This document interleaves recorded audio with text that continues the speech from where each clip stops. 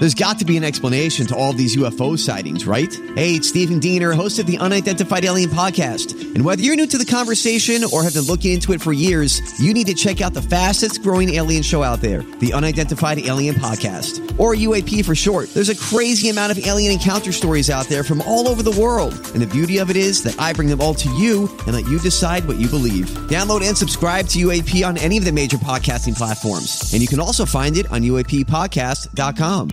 Yes. Welcome into another edition of the Tim McKernan Show here on the Inside STL Podcast Network. I'm your host, Tim McKernan. It's time for another interview, ladies and gentlemen, presented by Mark Hanna of Evergreen Wealth Strategies. We are broadcasting from the HomeLoanExpert.com studios. Our guest this week, presented by Mark Hanna of Evergreen Wealth Strategies, Grant Wistrom. Grant Wistrom is someone who I have interviewed, I would imagine, who knows how many times, but most of the times they were television interviews, either at a Rams practice back when I was doing television and the Rams were here and Grant was playing. And so you're talking about very brief interviews and he's like giving you 5 minutes, because that's what they would do. And then it's, you're getting 15-second sound bites. There's not a lot there. I had him on the radio a couple times since he played. He's always kind of amusing. And the thing that you will discover is while he had an absurdly successful career, I think I'm more excited about his career than he is at this point.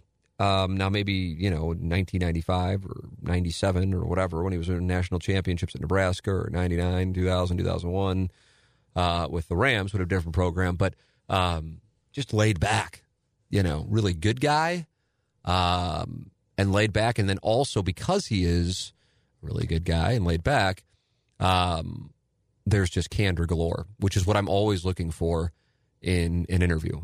And so, for the Missouri fans listening, of course, we talk about November 8th, 1997, the flea kicker. If it wasn't November 8th, it was November 7th or 6th or something like that. The flea kicker against Nebraska. But we also talk about, he's a Missouri guy, Webb City, and his recruitment as a college football or high school football god, and also some Missouri football recruiting stories, which will probably tilt Tiger fans. And then, of course, his time at Nebraska, his getting drafted by the Rams, and then we kind of go into the weeds on some of the Rams stuff, ranging from his playing time to his exit from the game, which was with the Seahawks, and then to the Rams relocation. And it's there.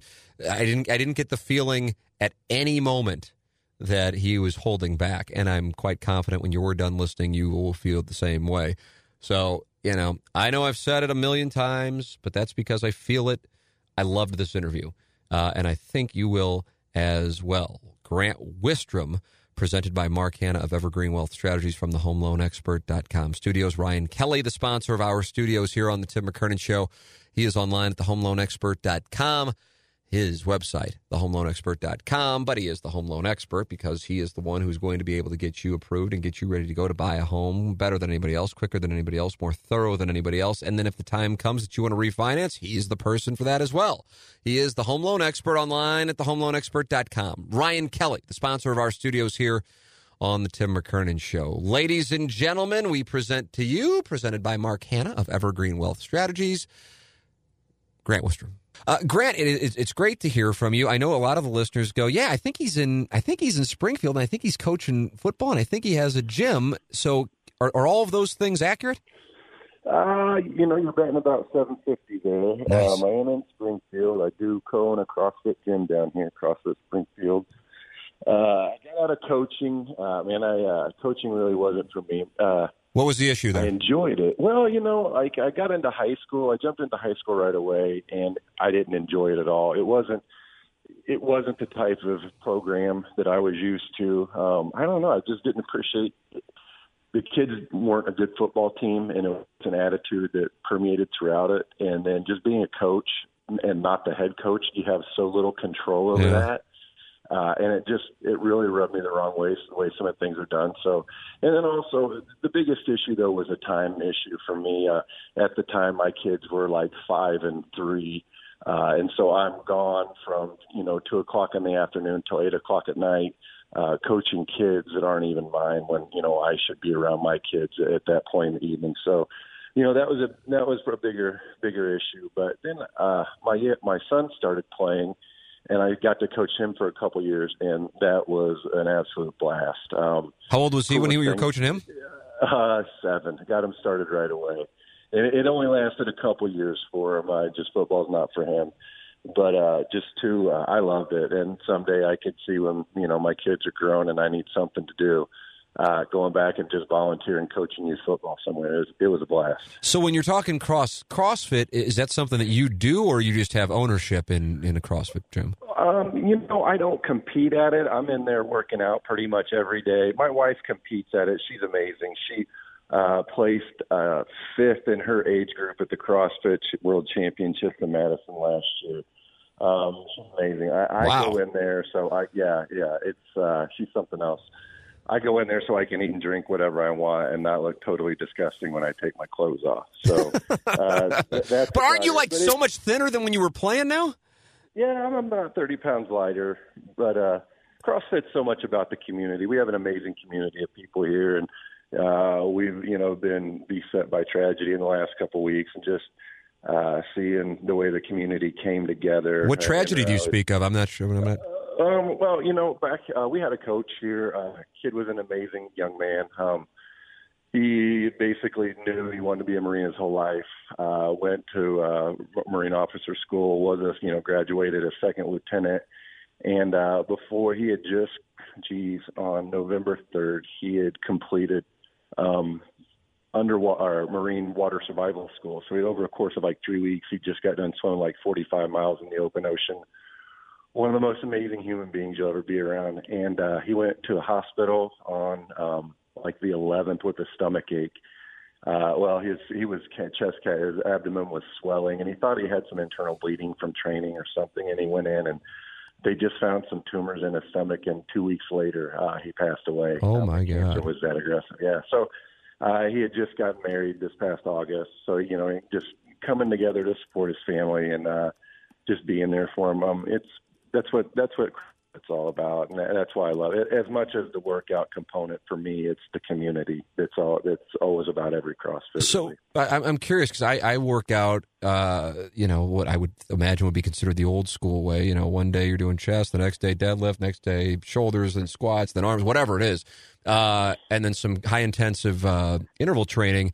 That's my bag. The CrossFit thing strikes me as being, way more intense than, let's do a set and then rest for a couple minutes and then let's get back after it. Do you like the CrossFit more than the old school way, or is it just a way for it to keep fresh since you've been probably lifting for 30 years or something? Well, at first it was a change for me, and just it gave me a different competitive outlet. Because I first started doing it, I did try to be good at it and whatever, just because that's the type of person I am. As I've begun to age, that's less important to me. So now it's just going in there and trying to stay fit. But I do appreciate the lack of rest in the workout, where you're keeping your heart rate going. And I don't know if it's, CrossFit hurts bad enough that I eat better outside of the gym and take care of my body better outside, or, if I'm training that hard, I take care of myself better anyway. Either way, it makes me just live a better life. And just, I guess, the eating clean, the high-intensity training, I just feel better. I look better. I have reduced inflammation in my body. The big body movements that CrossFit likes to use, the compound movements, I think are very functional outside of the gym. And I think it's given me a lot of my range of motion back that I feel that, just due to wear and tear and playing football for my entire life, I'd lost. What was your average weight, you think, during your playing career? It varied at each stage of my career. In college, I was 225. But at the NFL, I was probably around 263 to 265, right in there, 260, 265. It was funny. After my rookie year up there, I was not a good professional my rookie year. We were a bad team and whatever. I feel bad about that. But, Our last game of the season, we were done, and Coach Vermeil grabbed me afterwards, and I had finished the season very late. Like I said, I wasn't a good professional. I wasn't taking care of myself outside of, the football field and, training and all that the way that I should. So I'd really lost some size during the season. And I weighed in after the last game and weighed 247 pounds playing defensive end in the NFL. And wow.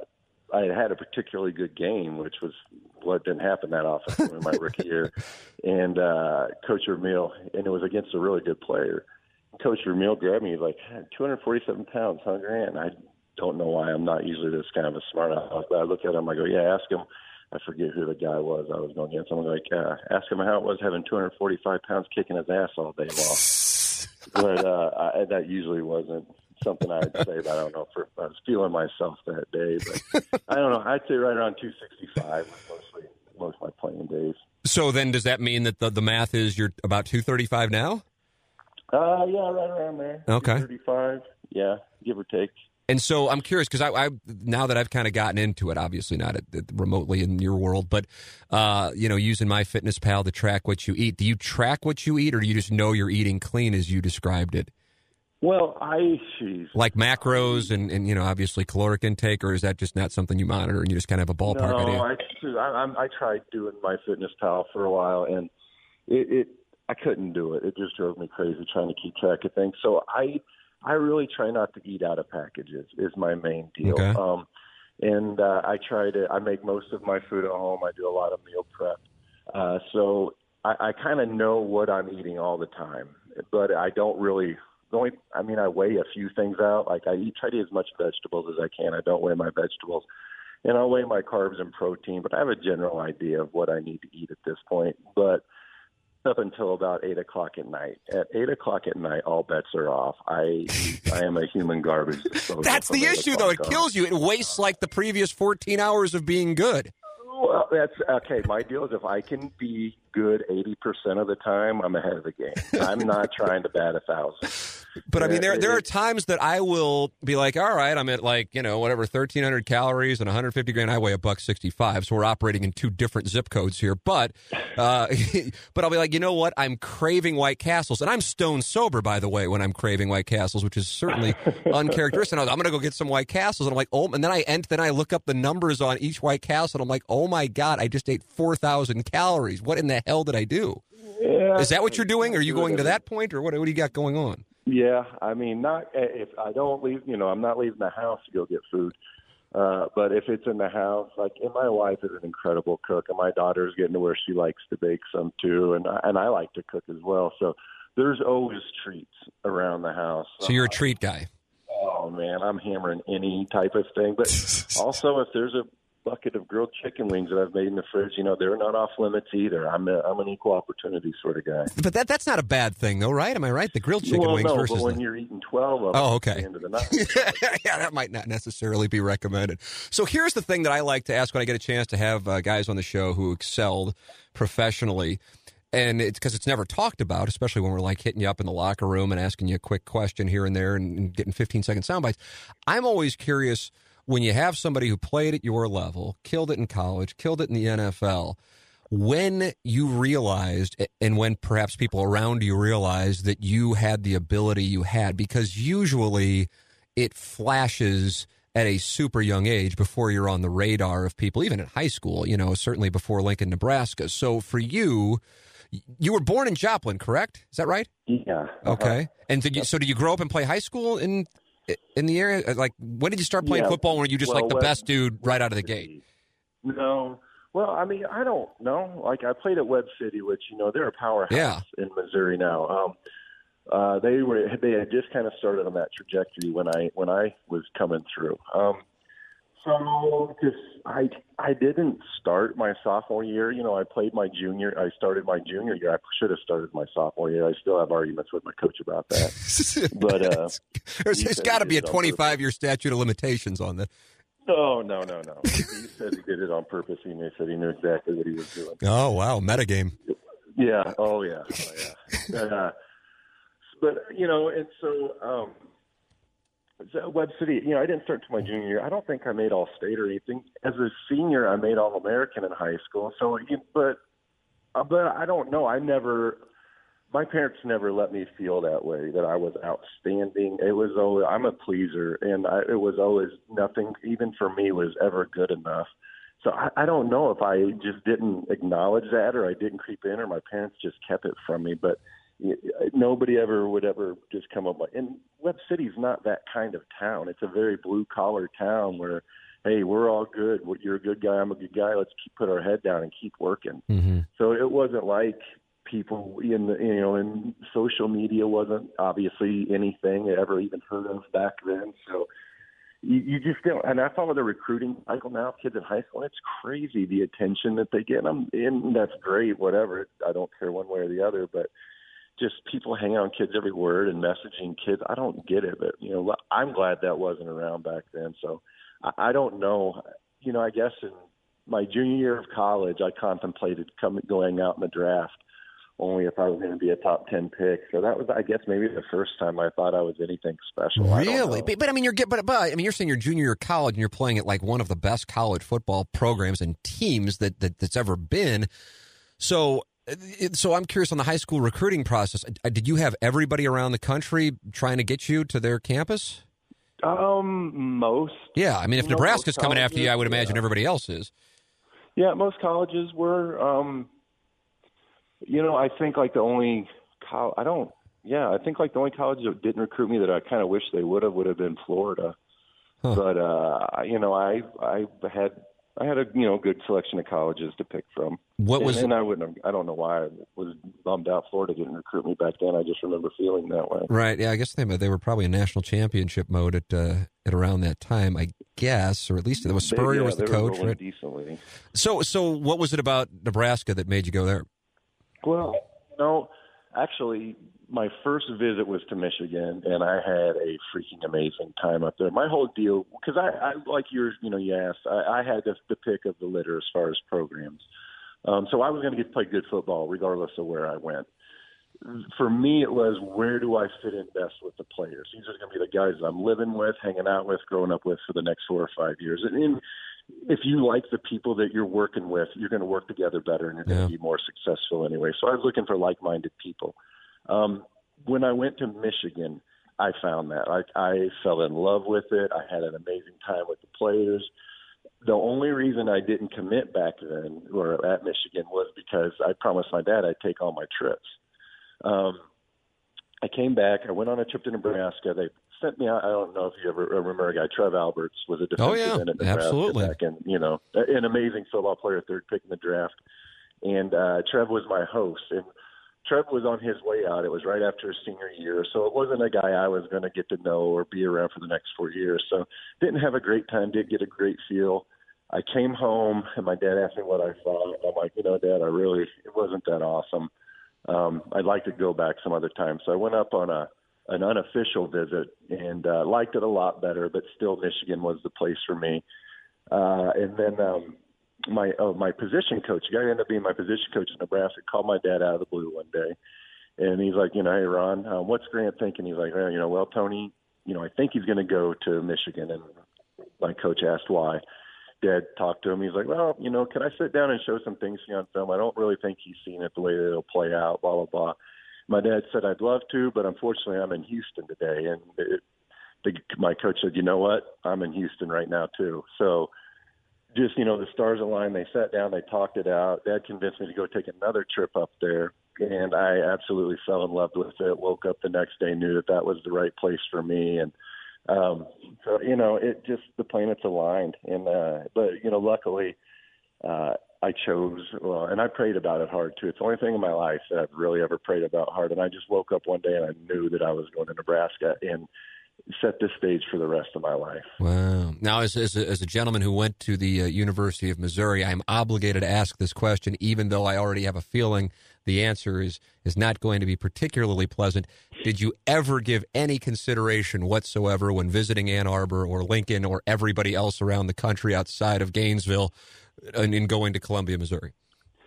It was Bob Stoll. It's funny, yes. Bob Stoll was on his way out. and Larry Smith had just gotten hired. I had an absolutely horrendous recruiting, Bob Stahl. I did not have a trip scheduled to Mizzou. And he did not like that and let me know. So Stoll did not like it, or Smith? Stoll did not like it at all. I mean, he let me know about it. Well, that doesn't seem like a good way to endear yourself to the 18-year-old, superstar. Well, Coach Smith gets hired in the middle of the recruiting process. Complete night and day difference. Coach Smith was like, "Hey, I understand we're not where we want to be right now either, but we're heading that way. Wherever you go, wherever you land, if it does not work out, know that you have a home here."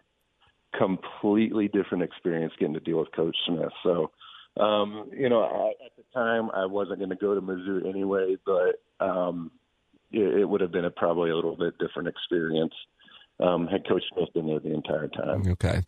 Hope you're enjoying the conversation with Grant Wistrom here on the Tim McKernan Show. All of our guests presented by Mark Hanna of Evergreen Wealth Strategies. Mark Hanna of Evergreen Wealth Strategies, somebody that I've gotten to know here because he's a sponsor, but also because I've just been really impressed with the way he goes about it. And then when I tell people to go to evergreenstl.com or to call him at 314-889-0503, and then they do, and then they email me and they go, "Wow, you were not exaggerating. This guy really is good.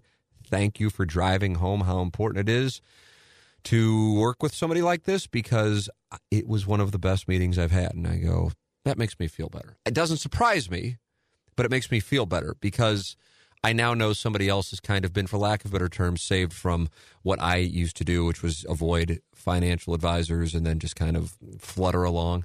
His name is Mark Hanna. He works at Evergreen Wealth Strategies. Their website is evergreenstl.com. And he's just a sharp guy who truly does help everyday people meet their financial goals, and he does so every day. So it's not like he's going to, there was a really good commercial. There was a television commercial, and I don't know who it was for, but like the couple was kind of apologetic that they only had so many dollars. And, the person said, "Yeah, it doesn't matter, because to you, that's a fortune." And so Mark's not going, "Oh, I'm not going to take you because your portfolio isn't big enough." That's not his business. His business is helping people organize and get them on the right track, and then being there for them when they have questions. And he's a sharp guy with a great work ethic who's just an impressive person. His name is Mark Hanna. He's online at evergreenstl.com. His number is 314-889-0503. Mark Hanna of Evergreen Wealth Strategies, presenting Grant Wistrom today here on the Tim McKernan Show. So you get to Nebraska, and I'm looking at, because I can remember a lot of national championships. Did you win 3 national championships? Yeah, we should have played for 4. So I know we won 1 for sure, and I'm pretty sure there was a second one because everybody talks about that 95 team. But then I'm going, 94, 13-0, 95, 12-0, 97, 13-0. So I guess you have to, by process of elimination, be talking about 1996. Was that the Big 12 championship game in St. Louis? Yes, it was. How about that, against Texas? Yes, it was. Wow. Yeah. And you guys were undefeated going into that, I imagine. Yep, we were undefeated. No, we had lost to Arizona State. Oh, I remember that, Jake the Snake. Yeah. Yeah. Against Arizona State. So those are the games I lost in college. Arizona State and Texas my junior year. And that was it? Yep, that was it. In 4 years. And then, actually, we won state my junior and senior year of high school in football.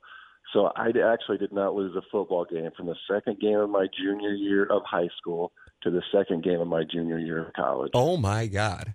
So I ended up winning like 50 straight football games or something like that. It's been 22 years since that Arizona State game, and I still remember it, actually.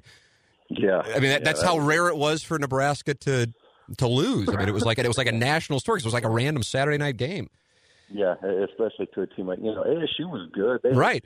Derek Rogers, defensive end, Jake Plummer. They had a good J.J. West, I think, was their Rogers was their running back, I think. Was it J.R. Redmond, maybe? J.R. Redmond, yeah. Yeah. J.R. Redmond. Yeah, so they had a good team, but we still, we should have won. Of course. Well, and I think the score was like 9-0 or something. It was a weird game. 6-0, and they had like 3 safeties. They didn't score on our defense. We pitched a shutout and lost. Oh my God! It was crazy. Something I don't know. I don't remember. It may not have been that bad, but it was a deal where it was like just the offense just came unglued. Now, I still say this, and anytime I talk to you, I ask about it. So you already know where I'm going. November 8th, 1997. That the Missouri-Nebraska game of 1997 is one of the best college football games I've ever watched. Now, granted, I'm emotionally attached to Missouri, but I just thought and I'm curious what your perspective is from the Nebraska side of the flea kicker, but the weather was perfect. The place was packed. Missouri was dog shit earlier in the year. They had kind of gotten it going. They hadn't been to a bowl in like 13 or 14 years, and they had just become bowl eligible. You guys were like 25.5-point favorites or something and undefeated. And Weren't it was we ranked like number one. Oh yeah, absolutely. It was you guys in Michigan, Yeah. And so it's not even on the map. But people are just excited that Missouri's relevant. And here comes this powerhouse. Nobody thought it was going to be a good game. Now I'm observing it, and I think the thing that made it great is that both teams played well. Now I would imagine if I'm talking to you or Scott Frost or Tom Osborne, you guys probably go, "No, we played like crap," and that's what allowed Missouri to be in the game. What is your perspective? I feel that we could not stop Corby Jones that game. He played a heck of a football game, I thought. I don't think we played really well at all on defense. But once again, was that because we didn't play well or they played good? Yeah. We played that game 10 times. I think we win it, 9 out of 10 times. But they had our number that day. And, luckily, the kid says he says he kicked it on purpose. Now, it was Shevin Wiggins who kicked it, and Matt Davidson who caught it. Now Matt Davidson's like a broadcaster, I think. No, Matt Davidson is the associate athletic director. No way! He was doing some broadcasting. Right, oh man, it's been. Where you been, Tim?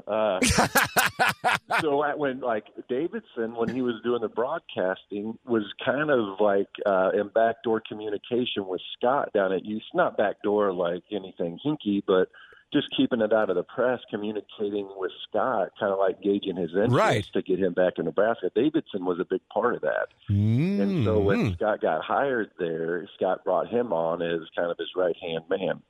Wow. So, the Nebraska politics that I'm not aware of.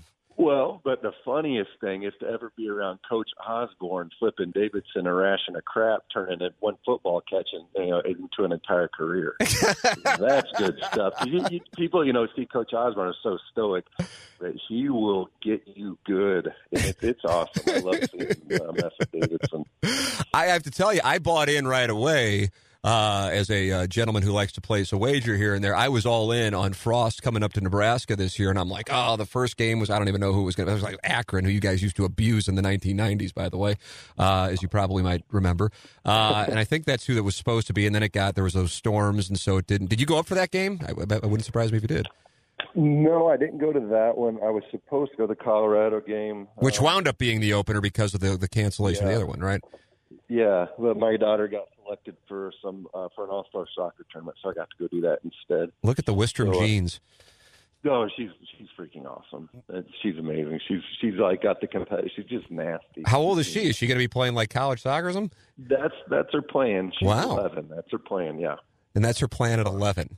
Yep. My plan was to play 40 games of RBI baseball on Nintendo when I was 11, so we're indifferent. That's it. And where are we getting pizza from that night? Exactly. So but then the season starts off the way that it did, and I'm like, oh crap! I mean, what the hell happened? And I think the anticipation in Lincoln and around Nebraska was like this: that he's going to restore the glory, or as your fans used to say, order restored. What were you thinking? Because you played with the guy, and you're seeing the mess that things were for the first few weeks. I did not see on social media, and that's where people like to get up on their soapboxes and whatever. Right. It's easy to castrate someone on social media. I did not see one person doing that from Nebraska. Every single person that I saw, and I get a lot of stuff just popping up on my feed, is just, hey, this is our guy, this is our team. We stand behind you. I did not hear. For every one naysayer, there were 100 positive things said. People knew that this was going to be an ugly year. And Scott knew it was too. I talked to him a few times, and then I was up there right before for the Illinois game and speaking to him the night before the game. I think that he had no idea just kind of the situation that some of the non-football stuff was in that he was going to have to deal with too, just administrative stuff. Mm-hmm.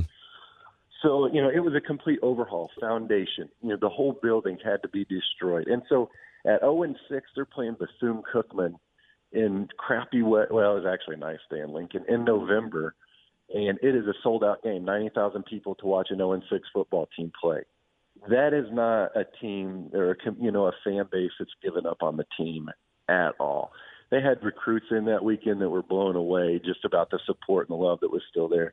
And then when they started to turn the corner at the end of the season, I really think that they were better at the end of the season than they thought they were going to be. They started out rough with not having the opener against Akron and then losing. They could have beat Colorado. They Absolutely. really should have beat Colorado. And then you lose Martinez for the next game. So, all right, there you start out, in a big hole. And for the way that season started to finish the way that they did, I think it was a huge positive. They could have won that game in Columbus. Yeah. Oh, yeah. Yeah, and they got the crap beat out of them by Michigan. Michigan's a heck of a football team. Played really well that day. But I really think that going 0-6 and going through that galvanized them. I think it made them a better football team with the way things you can transfer now in college. They had a lot of kids that didn't want to toe the line and do it Scott's way, jump ship, because they weren't playing and they didn't want to be on an 0-6 football team, so they left. I think, which is great. And when he at the end of this next recruiting period, there'll be 115 new players on the team that weren't there a year and a half ago. Wow, boy, that's an overhaul. It is so I'm not saying they're going to set the world on fire next year, but I am not at all upset how the season went up there. I'm really excited about the direction of the program, and I think he's one of the best coaches in college football. I think the guy's doing a hell of a job, and I think it's only going to get better. Yeah, I buy in a big way, and I guess in the whole scheme of things, it doesn't surprise me that at the end he did turn it around. But it's a huge credit to go from 0-6 and have the kind of finish they had. So I'm curious because you started in the Big 8, and then the Big 12 comes along, and then you're obviously part of that. Now Nebraska's in the Big 10, Missouri's in the SEC. Personally, as a Missouri fan, I love being in the SEC, even though it's a monster uphill climb to compete in that thing. What do you think about Nebraska being in the Big 10? Well, I feel like Nebraska owes the Big Ten a huge apology for just the complete crap show that it's been ever since they joined the conference.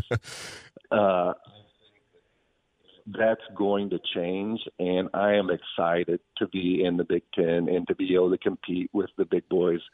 To be able to just go, I would have loved to have played. It was fun. The Big 8 and the Big 12 was fun. You had a couple big games every, year. In the Big 10, you got 4 or 5 big games every year that you're playing against great football teams. That would have been a lot of fun. Yeah, I would imagine Nebraska that's going to be a renaissance here within the next year or two, and basically it's just been whoever wins. What is it now? Because it was the legends and leaders. Is it as simple as East? It's East and West now. But whoever's been winning the East. I hope so, because I couldn't remember that. I couldn't follow for the life of me. But it's essentially whoever's been winning the East has been the team that represents the Big Ten in getting in there. So you get out of Nebraska, you kill it there, win national championships left and right, and then you get drafted by the Rams. Honestly, be honest, because the Rams were, you talk about shit shows, the Rams were a shit show. And oh, good. I forgot we're on a podcast. Yeah. Let it fly, man. Let it fly. All right. Spread your wings, get comfortable, kick back. But I'm curious how it works, because I would imagine part of you is just like, I'm thrilled. I'm a first-round pick in the NFL, but then I don't know if you're also going, all I've done is win my entire football career, and now I'm going to this. On draft day, what's your mindset when you find out you're coming to St. Louis? So the Cowboys called me the night before, and they had a plane in Joplin because they picked 8 that year. The Rams picked 6, the Cowboys picked 8. They called the night before, and they said, hey, we think the Rams are going to take you with the 6th pick. Will you tell them not to draft you? And I said, oh, my gosh, I'd give my right testicle to go play for the Cowboys over the Rams because the Rams were losing his team in the previous decade, and then he got the America's team. But I go, I can't do that. I go, that's not the type of person I am. Is that commonplace where guys call or guys' agents call franchise and say don't draft him? Outside of like Eli Manning and the Chargers and Giants deal or whatever the hell happened, or Philip Rivers, whatever that was. Yeah, it was Manning. I have no idea. I mean, put a 22-year-old in that position to call a franchise and say, "Don't pick me." Holy shit. Yeah. So, I told my guy that, and then sure enough, the next day, 6th pick, I'm going to the Rams, and as much as it was about going to a shitty football team, to me, I'm like, I was 18 years old, 21 at the time. I've lived my entire life pretty much in the Midwest. I'm getting ready to go to the NFL. I can go to San Diego. I can go to L.A. I can go to New York. I can go to Dallas. I can go to Miami. I'm like, I go to St. Louis. I'm like, shit. I'm going to go live in St. Louis City football team. So I was less than excited. Obviously, it was an amazing opportunity to go play in the NFL. And I wasn't looking, that in the mouth, that gift horse in the mouth. I really appreciated that opportunity. However, it wasn't the most glamorous of situations. At least it wasn't Cincinnati. That's all, at that point I can say it wasn't Cincinnati. If that's the way you're looking at it, by definition, that is accurate, but it was an absolute, just a total cluster. The team did when they got here. I'm sure you weren't paying attention. You were winning national championships in '95, one of the best Nebraska teams, or college football teams in general. But they were competitive in the first year they got here. But then it was just a mess. 6-10 in '96, 5-11, and then your first year 4-12. And so, like you made reference to it, Webb City you do nothing but win. At Nebraska you do damn near nothing but win. What's it like to go from that to doing almost nothing but losing? I lost more games that first year in St. Louis than I'd lost since junior high school in football in one season. Like by the midpoint of the season or something. It sucked, man. And like I said, but I wasn't helping the situation at all. I was a horrible professional my rookie year. I couldn't stay awake in meetings because I wasn't taking care of myself off the field. Not eating right, staying out too late, doing shit I shouldn't have been doing. Right. So, but, I had to learn, and I did. And, I'm sorry that it cost me a year of my career to do that. And it probably wasn't as awful as I remember it being or making it out to be right now. It's just something that it was lost opportunity is what it is. And I could have been a better professional. Could have been a better professional throughout my entire career, but hindsight's always 20/20. So what was the switch that flipped? Because, something must have flipped in some capacity between 1998 and 1999. James Carlton, the sponsor of the Tim McKernan Show here on the Inside STL Podcast Network. Gentlemen, I'm doing business with now. I switched because he is so good. He's online at carltoninsurance.net, 314-961-4800. Imagine having a crisis in your life, thinking that there is insurance covering it, and find out that there is not. Honestly, that's the reason why I made the switch to James Carlton. Not because I had that situation pop up, but because I realized his customer service was much better than what I had been dealing with. Now, he can save you money. And, yeah, customer service is nice and everything, but when it gets down to it, knowing that when you call an office, you're going to talk to somebody who's going to tend to your need, that sounds like something like out of the 1960s, but that's the way that it works with James Carlton. It's because his team of 7 in Webster Groves, all locally based, 314-961-4800 or online at carltoninsurance.net. His name's James Carlton. If your insurance costs a leg and an arm, then call James Carlton, State Farm. Everything just slowed down. I became more comfortable with it. I became more comfortable within my own skin outside of the football, living in St. Louis, being on my own. You're drinking water from a fire hose that first year. So I don't know if I was just coping with shit outside of football, ways that I shouldn't have been. And it's just drinking to, more, not like to a excess all the time. It wasn't anything more than that, but just spending too much time on bars. Yeah. There was one night you guys had played during the day. I think you'd flown back, and I was posted up at the Cheshire, and it's a late night, and you just grabbed the guitar and and there weren't a bunch of people around, and you just put on a nice little concert for us. It was a wonderful performance, sir. You are so welcome. So glad I could do that for you. I wish I could say that was the only time that I've done that. Oh, yeah. And by the way, for as down on you as you are about your 1998 rookie season, as I'm sitting here looking up data as we're talking, I noticed that you were the Rams Defensive Rookie of the Year in 1998. I was the only one that played with me was London Fletcher, and I don't think he was more of a special teams guy that year. I won it by default. So. So what happens between 1998 and 1999? I remember Jack Snow worked at the radio station, and I was still in school at the time, or I guess, in my first TV job. And I remember him telling my dad, who was our general sales manager, he said something along the lines of, I'm telling you, Tim, he goes, these guys are going to be good this year. And the Rams at that point, after 4 or 5 years of being as shitty as they were, it was just kind of like, all right, and Jack being Mr. Ram, he's going to think they're going to be great every year. So you kind of let it go one ear out the other. And I was working down in Little Rock. It was my first television job. And I remember seeing on the feed Trent Green go down and how Isaac Bruce responded. Like, oh, my God, Isaac Bruce is really worked up. And now with the benefit of hindsight, Isaac's been in studio here on the podcast. Like, he was so upset because he was like, finally, after all of this piss-poor football, I think we actually have a good team. And now it's out the window. Could you tell that there was a big difference in camp, or was it something that wound up surprising you as well? No, I mean, I can camp. I didn't have much to compare it to. I'd only been around a really crappy football team before. I had 1 year in the NFL. At camp, it felt good. Like, the reason we were 4-12, not really just because we were a horrible collection of football players. There were some turds on that team. And so when you're going to work, you're like, shit, I got to see this guy, or you know what I mean? And just, like, did they not work, or were they just bad dudes, or what was going on? Both. Yeah. Just guys that are like, I don't like this guy. Right. I don't want to talk to this guy. This guy makes me miss some loud mouth. I want to deal with this.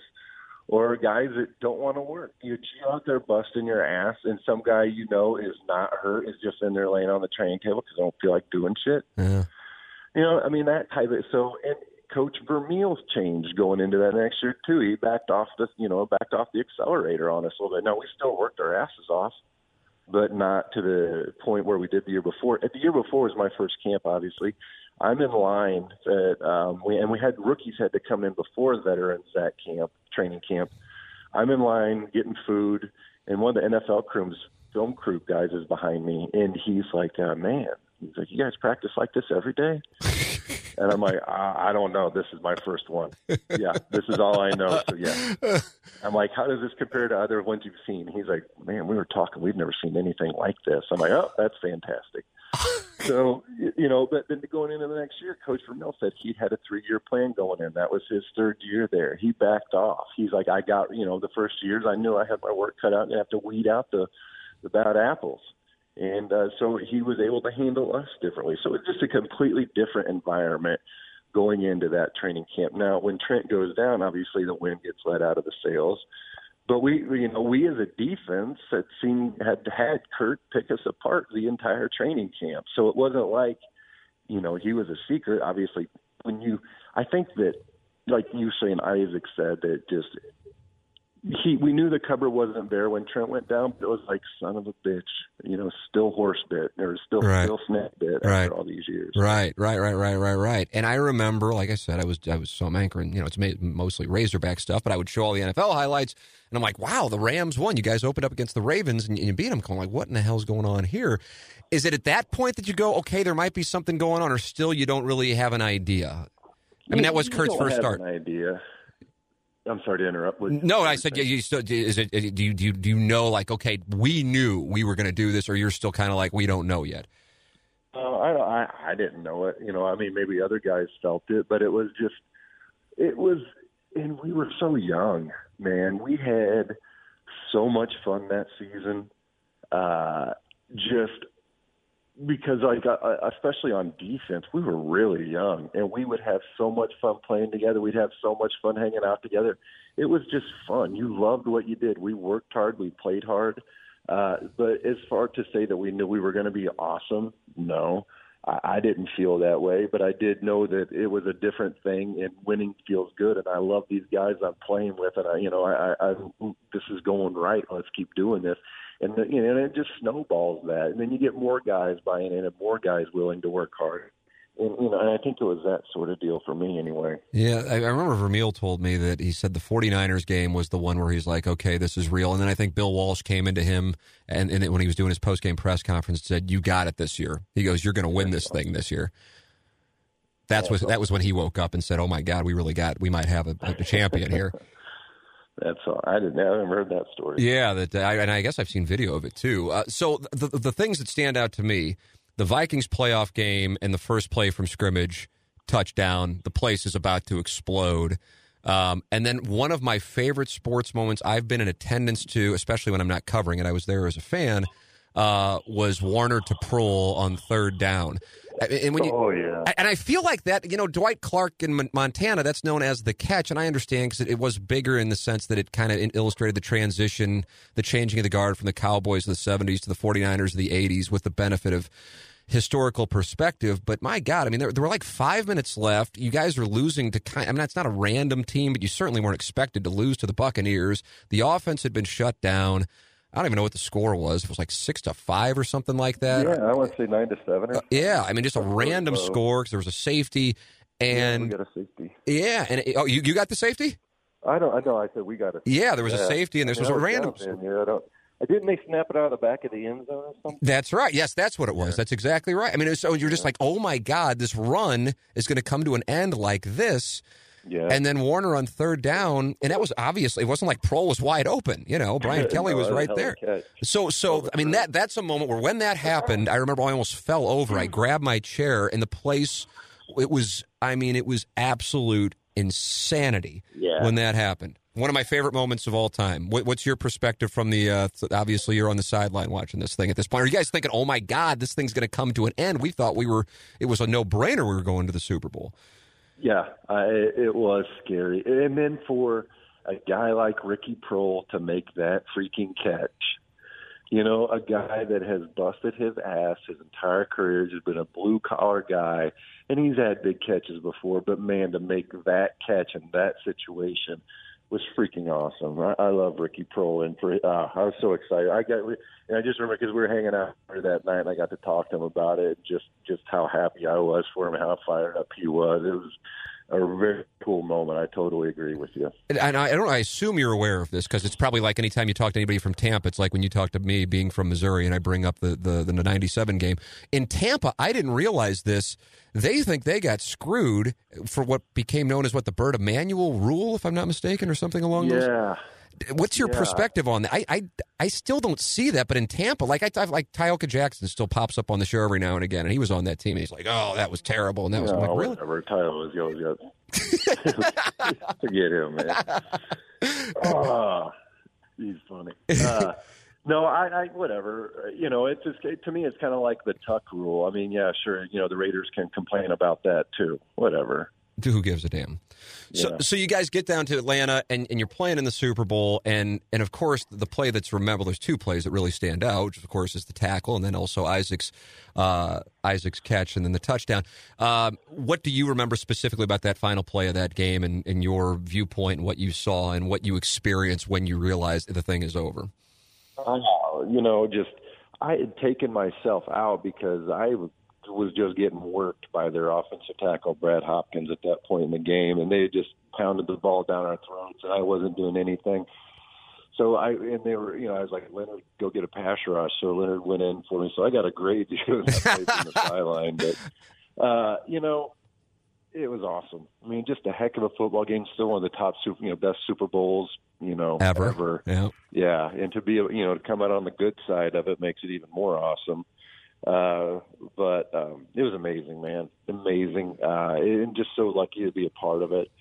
Guys like Aeneas Williams play for forever and never win a Super Bowl, and to be able to do something like that and be a part of something like that, especially in as much as I was talking earlier about being upset about going to St. Louis, I could not have asked for a better situation. And I wanted to make sure I said this too. I love St. Louis. I am so thankful I got to go to St. Louis. I'm so thankful I got to win a Super Bowl in St. Louis, for the city of St. Louis, for the state of Missouri. I love Missouri. I could live anywhere in this world that I wanted to, and I choose to come back home. Right. Because I love the people here, and be able to do that in St. Louis was absolutely awesome. Yeah, I think there's a difference when you're a 21-year-old and you can go anywhere and you're going, oh, my God, all I've done is spend time in southwest Missouri and Lincoln, Nebraska, and now I'm going to essentially be a few hours away still, even though I could have been. I mean, I think when you contextualize it, what you're saying makes all the sense in the world. It's not a shot at Missouri or St. Louis so much as I thought I could have gone to L.A. or San Diego or whatever. I'm real curious. I don't want to spend a lot of time on the 2000 season, but just curious because that offense was sick, but for whatever reason, the defense just was not right in 2000. And you guys still could have made a run in 2000. You had the loss against the Saints in the playoff game. I recall being that Azakim's fumbles, the thing that stands out. I'm just curious from your perspective, you go from a Super Bowl defense and you guys win it to whatever happened in 2000. And, I remember interviewing Martz, and it was the same thing. It's still a running joke here in St. Louis. And he'd say, shoot, we'll fix it. Shoot, we'll fix it. And like after a couple weeks, you're like, dude, fix it. What the hell's going on? I remember Bud Carson came out of retirement and kind of became co-defensive coordinator. What was going on? I don't know, man. I honestly don't remember a lot of it. But I do remember Bud coming out, but we just, we couldn't find our ass with both hands. We were just bad. And so that was, you said that's where we lost to the Saints. New Orleans? Yeah, Oz fumbled the punt. Just beat them like the week before. That's right? correct. To get into the playoffs when the Bears hit a field goal against the Lions, and it got you guys in on Christmas Eve. Yep. Yeah. Well, I don't know. We weren't good. You know what? You can sum it up with those three words, and there's really nothing else to say. So here's the thing. I always look at the 99 team, and I go, that team was really a couple of plays away from being in the mix to be an undefeated team. And I feel like it kind of gets forgotten because you guys went 13-3, and the last week, it was a week where you didn't need to do anything, so you take it off. And so people always say, well, the 2001 team was better than the 99 team. Mm. Is that your opinion? No, I don't think so. So you think that? All right, good. We're on the same page. Yeah, I think our defense is better at 99. Yeah. I think our secondary was better at 99.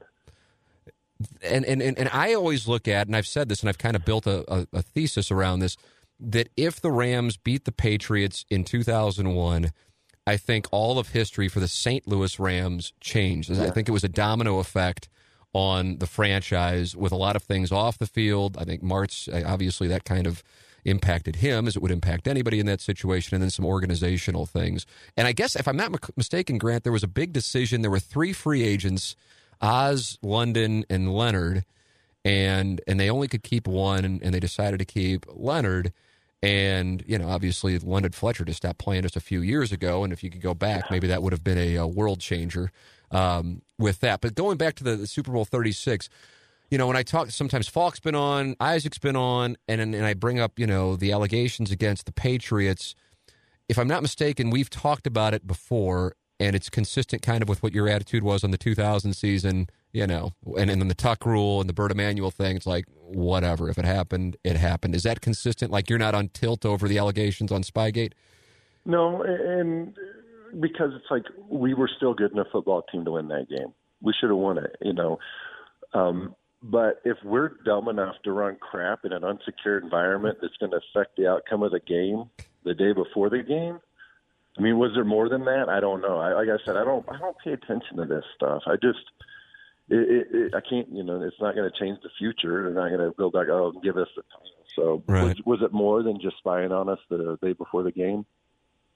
I mean, the allegations are that it was from the practice, the walkthrough on Saturday.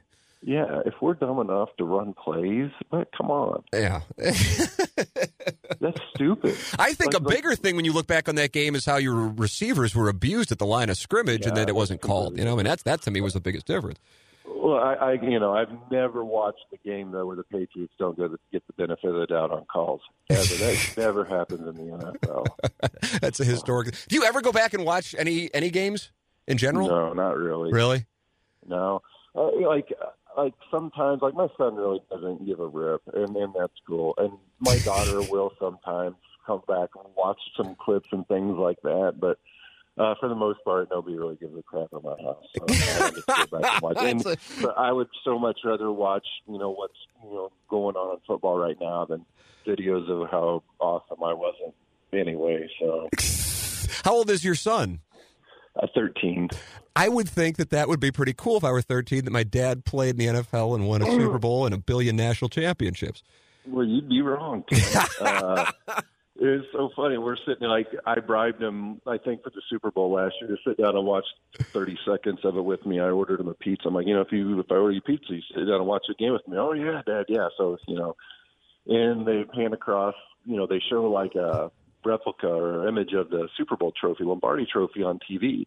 And no shit, ours is, from the Rams we have one, and it's 10 feet away from the television. So and it's been there for years, and he is staring at the TV, and then you can just see his head cocked to the side like a dog, and And then he looks to his right and sees the real trophy. And then he looks back to the TV and then back at the trophy. He says, Dad, we have that trophy right there. And I'm like, yeah, buddy, I played in the Super Bowl one time. I was really good at something a long time ago. And he's just like, oh, okay. And then back to the pizza. I mean, that was it. And that was it. Yeah, that's all. God, how about that? Oh my God! So it all wraps up in Seattle. When it did wrap up, what was that process like for you? Because some guys, you see them, especially the quarterbacks, they have the big press conferences and they can barely compose themselves. What were you like? No, yeah, nobody really cared that I retired. We were sitting at home. We had just had our daughter, and it was mid-February, I think. Yeah, no, she was born in March, beginning of March, and we're watching. ESPN was on, and we're hanging out in the living room. And the year before, all the front office from the Falcons came to Seattle, and so they started bringing in Atlanta guys. And so we're sitting there watching ESPN, and across the ticker, I see Seahawks sign Patrick Turney to a 6-year deal. And I just looked at my wife right then, and I said, we can start packing. It's time. We can go home now. Wow. So, yeah, and so they called me late, about an hour later they called me, and they asked me to come in. So I walked in, and they're like, do you want to take a pay cut? And I said, no, I'm good. And so they said, okay, we're going to let you go. And I said, that's a good idea. That's a good idea. It's a good idea. You should do that. And, I had a couple other teams interested. But at that point, my body was beat to hell. I said I was going to be done playing football when it became a job. I'd always told myself that because it's really freaking hard. It's a really hard game to play. And when you're driving to the stadium, I always played on emotion, and it quit being fun. It became a job. And when you're driving to the stadium, because you have to love battle, you have to love combat, you have to want to do it. And it got to be where I'm having to psych myself up driving to the stadium on a Sunday morning, like, okay, come on, you can do this, you can get through this. And that's not me. That's not the way that it was when you first started. No, shit, no. Yeah. I'm chomping at the bit. Yeah. I wanted to go out. I wanted to not just run. I wanted to run through someone. I love football. God, I know that I was put on this earth to play football. Like, without a doubt, that's why I was created. I can remember being 8 years old and being excited that I got to go to football practice because I got to go knock the shit out of someone and be celebrated for it. I mean, I remember needing that. So when it quit being like that for me, it was time to get out.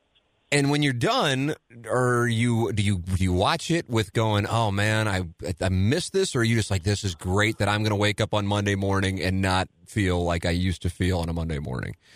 Yeah, when I see those dumbasses reporting to training camp at the end of July, I'm like, hell yeah, when I'm sitting by my pool flipping burgers. Yeah, I don't miss that at all. Oh, I'm so envious of your mindset. It's so damn healthy.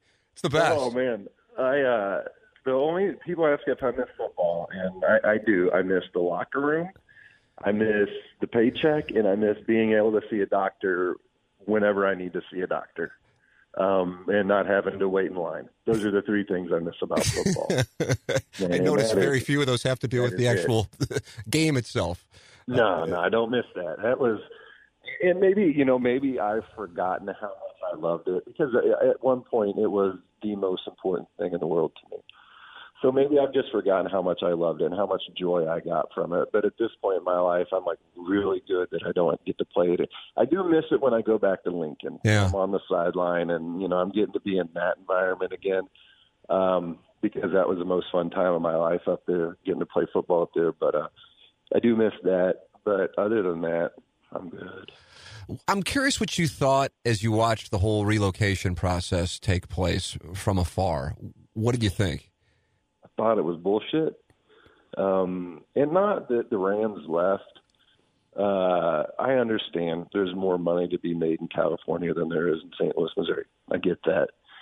The fact that they knew they were leaving, I truly believe they knew they were leaving 4 or 5 years before they ever said they were leaving.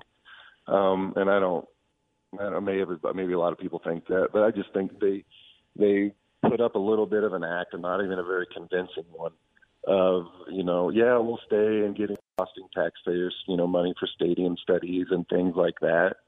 If you're going to leave, leave. Don't sit here and drag it out, cost us more money, and just, trying to save maybe a couple, season ticket sales. It was bullshit the way it was handled. Yeah, that's the basis of one of the suits. I mean, there's a variety of suits, and a couple of them have been recently settled, is that, if you're going to leave, fine, but don't put on this song and dance. And that's the thing. Yeah. Kevin Demoff, obviously he wasn't there when you were there, because he's like, I think he's younger than us. We're both 42. He's like 41, and he kept going on shows, and he kept saying things that really now are being used against him, his own words. I mean, to Kroenke's credit, which I realize is a prepositional phrase that is never said in St. Louis, but at least say anything. And now, Grant say it, I would imagine, without marching orders, but still, it was totally misdirected. And that's why there are people who are following up on litigation with them, because they just want to depose them. Because they want them to acknowledge exactly what you just said.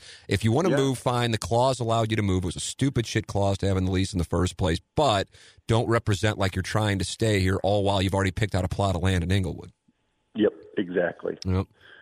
I'm with you, man. Yeah, that's the core issue. Well, Grant, I have loved the conversation. As always, I say it's going to be 30 minutes, and then I go 20 minutes longer, so fuck me. No worries. But you got me on a good day. God bless, man. It was great catching up with you. Always like bullshitting with you. Thank you so much for the time, man. Anytime, Tim. Take care, brother. All right.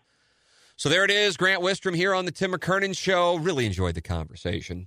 I always say that, though. I need to come up with a new line, but that's what I'm thinking. I speak what I'm thinking, and that's what it was. I was thinking, man, I really like this one. Pete wasn't in here for it. Iggy was in here for it. And Iggy was amused by it. And Iggy usually, checks out. And so I just knew it was a good one. And when you got a guy kind of being introspective and thinking about this and that, and it's like he said, I caught him on a good day. So it was a good one, talking Missouri, talking Nebraska, talking Rams, talking the end of his career, talking relocation, talking all kinds of different things. I love the conversation. I should have had him on earlier. I forgot about how great of an interview he is, and just a good guy. Grant Wistrom with us here, presented by Mark Hanna of Evergreen Wealth Strategies from the HomeLoanExpert.com studios. Your feedback, welcome. T. McKernan at InsideSTL.com. Never hesitate to reach out with your feedback. Thank you to all of our sponsors. Ryan Kelly, thehomeloanexpert.com, Mark Hanna, Evergreen Wealth Strategies, James Carlton, Johnny Londoff Chevrolet, and Mike Judy Presents for making the podcast possible. Thank you for listening. This has been another edition of the Tim McKernan Show on the Inside STL Podcast Network from the HomeLoanExpert.com studios.